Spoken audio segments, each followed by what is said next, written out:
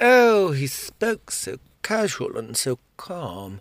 I thought he'd be spinning me out a gentle yarn. A lovable old rogue, with a marvellous bouncy brogue. At first I thought I'd misunderstood. Wasn't he talking about whittling wood? He said, "Nay, lad, listen to what I tell thee.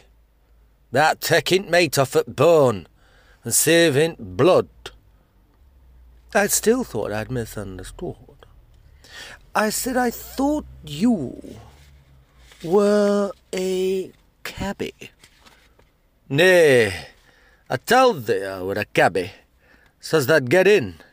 Otherwise tha'd have been scared out thy skin.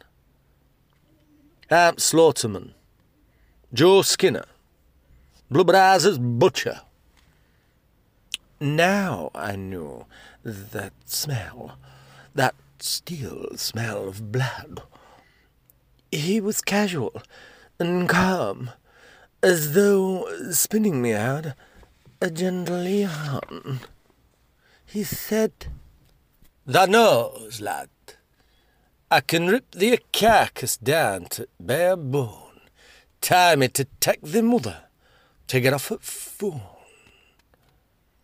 I listened to my talkative cabby, and I thought to myself, "Dear God, I wish you weren't so gabby."